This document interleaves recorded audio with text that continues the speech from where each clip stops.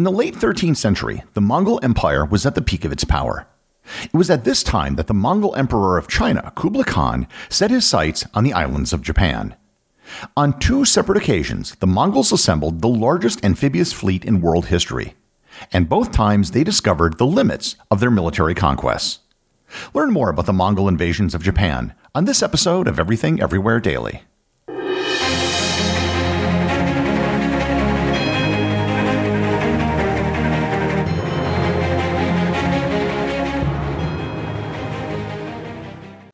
This episode is sponsored by Heaven Hill Bottled and Bond Bourbon.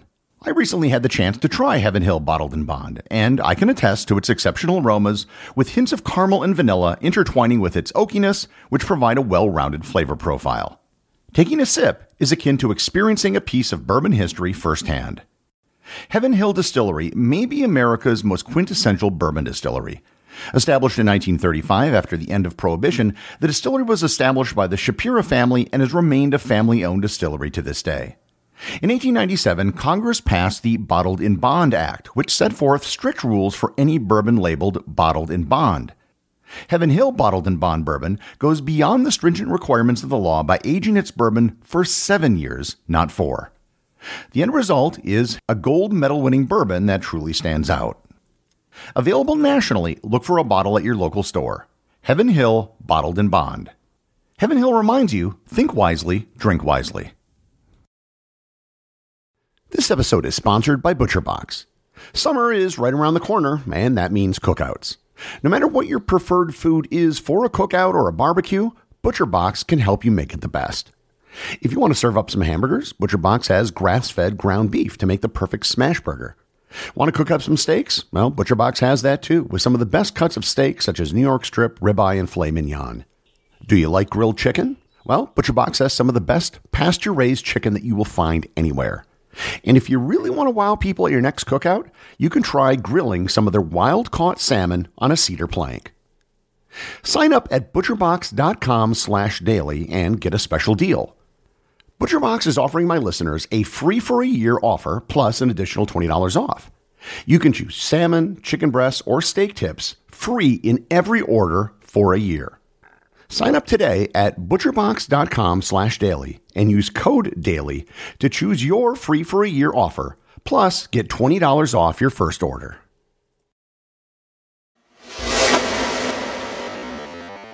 It's hard to stress just how much of a role the Mongols were on in the late 13th century. By this time, Genghis Khan, the guy who started it all, had been dead for almost 50 years. His descendants, however, had continued conquering for decades. The Mongol Empire at this time had become the largest contiguous land empire in human history, stretching from the Pacific Ocean to the Baltic Sea to the Persian Gulf. These nomadic horse archers from the middle of nowhere were like an ancient version of the Borg from Star Trek. They knew nothing about siege warfare, for example, so they captured some siege warfare experts and became experts themselves. They were the ultimate pragmatists, and they adopted whatever they could from whatever people that they conquered. In 1264, the grandson of Genghis Khan, Kublai, was named the Khan of Khans.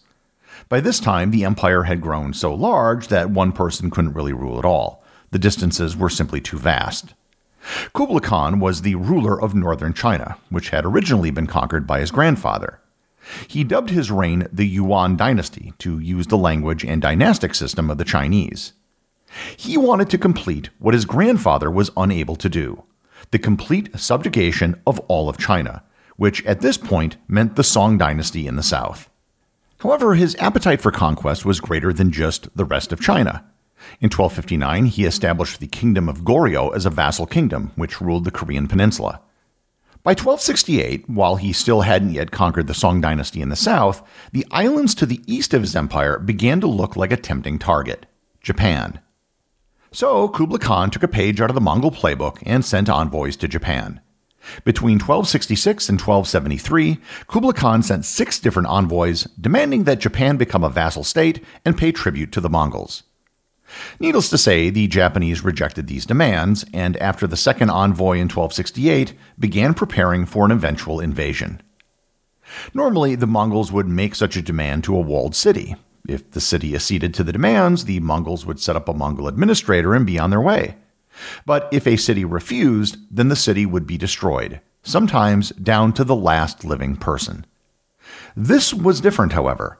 Japan was a very large country, and most importantly, it was an island across the sea. China and Japan had thousands of years of contact, mostly consisting of trade and a transfer of knowledge, usually in the direction of China to Japan. Despite a naval battle in the year 663, there had been almost no animosity between the two countries. The Japanese did not pay tribute to the Chinese emperors, and the Chinese never thought to attack Japan because of its location. Kublai Khan, however, was not Chinese. He was a Mongol, and he took the rejection by the Japanese as an affront, as any Mongol ruler would. So if Japan wasn't going to submit voluntarily, they were going to have to be conquered. However, this was completely different than anything the Mongols had faced before. Yes, the Mongols were adaptable, and that adaptability served them well as their empire expanded across Eurasia. However, they were still fundamentally horsemen of the Asian steppes. They knew literally nothing about naval warfare. Horses were useless on ships and would be extremely difficult to transport across the sea. None of that deterred Kublai Khan, however. Say what you will about the Mongol Empire, but they most definitely had a can-do spirit. In 1274, the Mongols amassed an army and a flotilla of ships in the southern Korean peninsula to invade Japan. The sources from that period estimate that the Mongols had amassed an army of 40,000 men and 900 ships. And more on those numbers in a bit. The closest point between the Korean peninsula and Japan is called the Strait of Tsushima. Its name comes from the island of Tsushima located in the middle of the strait. Today, it's located between the modern cities of Busan, South Korea, and Fukuoka, Japan. The Mongols set sail and found immediate success. They took the sparsely populated islands of Tsushima and Iki, located in the strait, before landing their forces at the Bay of Hakata in modern-day Fukuoka. The Japanese were ready, with an army of samurai warriors prepared to defend Japan. But it turned out that the Mongols and the Japanese were playing totally different games. War in Japan was conducted via a set of rules known as the Bushido Code, which stressed individual honor and glory.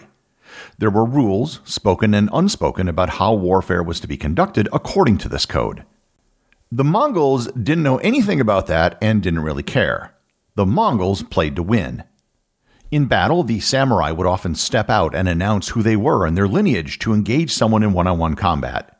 When the Mongols saw this, they just laughed and swarmed the warrior and killed them. The Mongols were using weapons the Japanese had never seen, including poison-tipped arrows, firearms, explosive bombs made out of gunpowder that were launched by catapults, and much more accurate bows that could shoot further. On top of all that, the Mongols were simply more organized. They had decades of experience and fought as a cohesive unit. They could issue battlefield commands via drums to control exactly where and when their units attacked. The Japanese, however, fought as a collection of individuals. After the Mongols landed, the Japanese began being routed.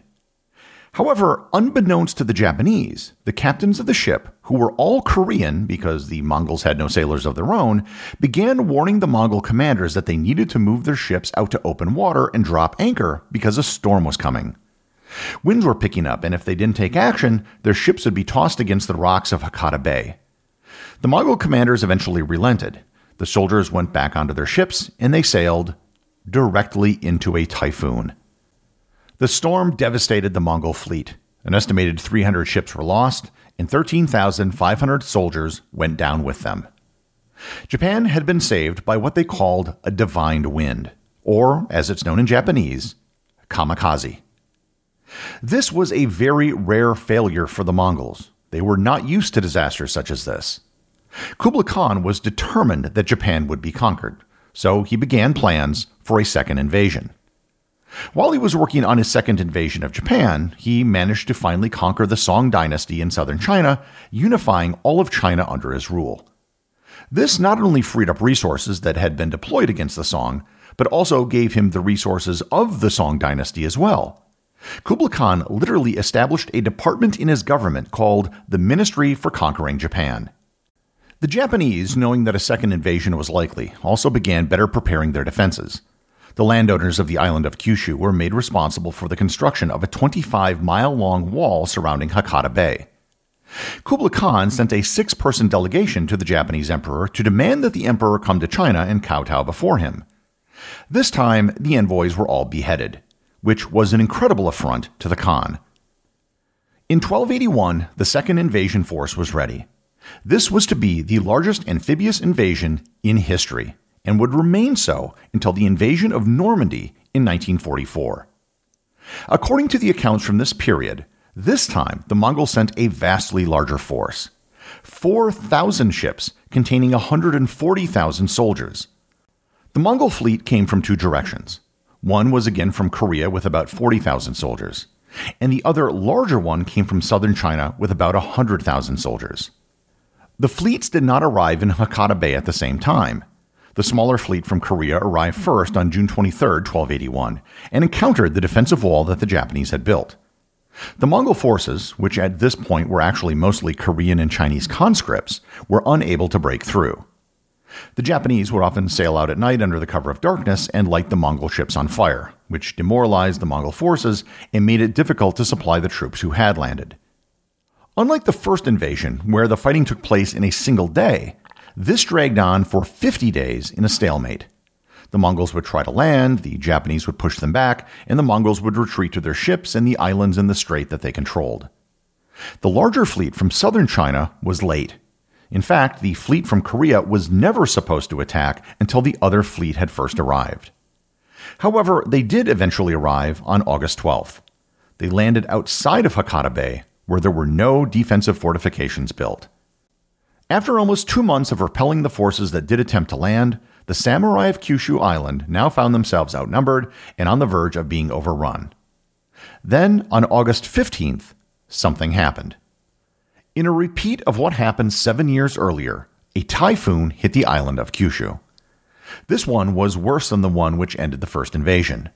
Most of the 4,000 ships were destroyed, as were an estimated 100,000 soldiers. All the surviving troops that washed up on shore were slaughtered by the Japanese, except those from southern China. The Japanese felt that those from southern China had been sent against their will to fight, so they were spared. Estimates of the losses amongst the Mongol forces range from 60 to 90%. The Mongol Empire was never able to conquer Japan. The sea proved to be too formidable of an obstacle for the Mongols. The defeat of the Japanese invasion forces proved to be the greatest in the history of the Mongol Empire.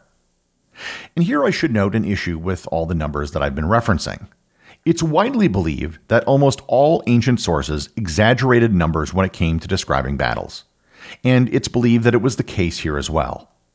Many contemporary historians simply don't believe that the Yuan dynasty had the logistical ability to mount an amphibious landing on the scale of D-Day in the 13th century. Modern estimates place the number of soldiers in the 1274 invasion at about 10 to 15,000, and in the 1281 invasion at about 50 to 70,000. Still very large numbers, but much less than the accounts given from the period. The disaster of 1281 had enormous implications for both countries. For the Mongols in the Yuan dynasty, it devastated their naval capabilities. They threw so much into the invasion of Japan that they didn't have the ships to defend their coast anymore. Much of the ship construction was done in Korea, which had chopped down its best trees to create the fleet. They wouldn't have the lumber to make more ships for at least another generation. They couldn't attempt another invasion of Japan again, even if they wanted to. Not surprisingly, Japanese pirates proliferated off the coast of Korea and China in the years that followed. In Japan, the fallout from the invasion was even more severe. The samurai were accustomed to receiving payment for fighting on behalf of a warlord. As all of their previous battles involved one Japanese warlord fighting another, it was a zero-sum game, and there was always some land or treasure to be distributed by the winner. In this case, there was nothing to distribute to the samurai. These were foreign invaders. The only prize was survival. With nothing to give those who defended Japan, the Kamakura shogunate that controlled Japan eventually fell without the support of the samurai. The defeat of the Mongols also led to a greater sense of nationalism and destiny within Japan. In China, it also increased the respect of the Japanese, who were now considered to be brave warriors. In the Ming dynasty that followed the Yuan dynasty, an invasion of Japan was considered on 3 separate occasions, and each time the idea was rejected. However, the thing that most of you probably noticed was the term for divine wind, kamikaze. The Japanese kamikaze pilots of World War II, which is definitely the subject of a future episode, took their name and inspiration directly from the Mongol invasion of Japan. It was felt that the kamikaze attacks would serve as the divine wind which would save the country, just as the actual winds did 700 years earlier. The Mongol invasions of Japan proved that there were limits to what the Mongols could achieve militarily. They were not, in fact, invincible. The only thing it took to defeat them were two very well-timed tropical storms. The executive producer of Everything Everywhere Daily is Charles Daniel. The associate producers are Thor Thompson and Peter Bennett. I just want to thank everyone, including the show's producers, who support the show over on Patreon. If you'd like to support the show, just head over to patreon.com, which is currently the only place where you can get show merchandise. Also, if you want to talk to other listeners about the show, head over to our Facebook group or Discord server, both of which have links in the show notes.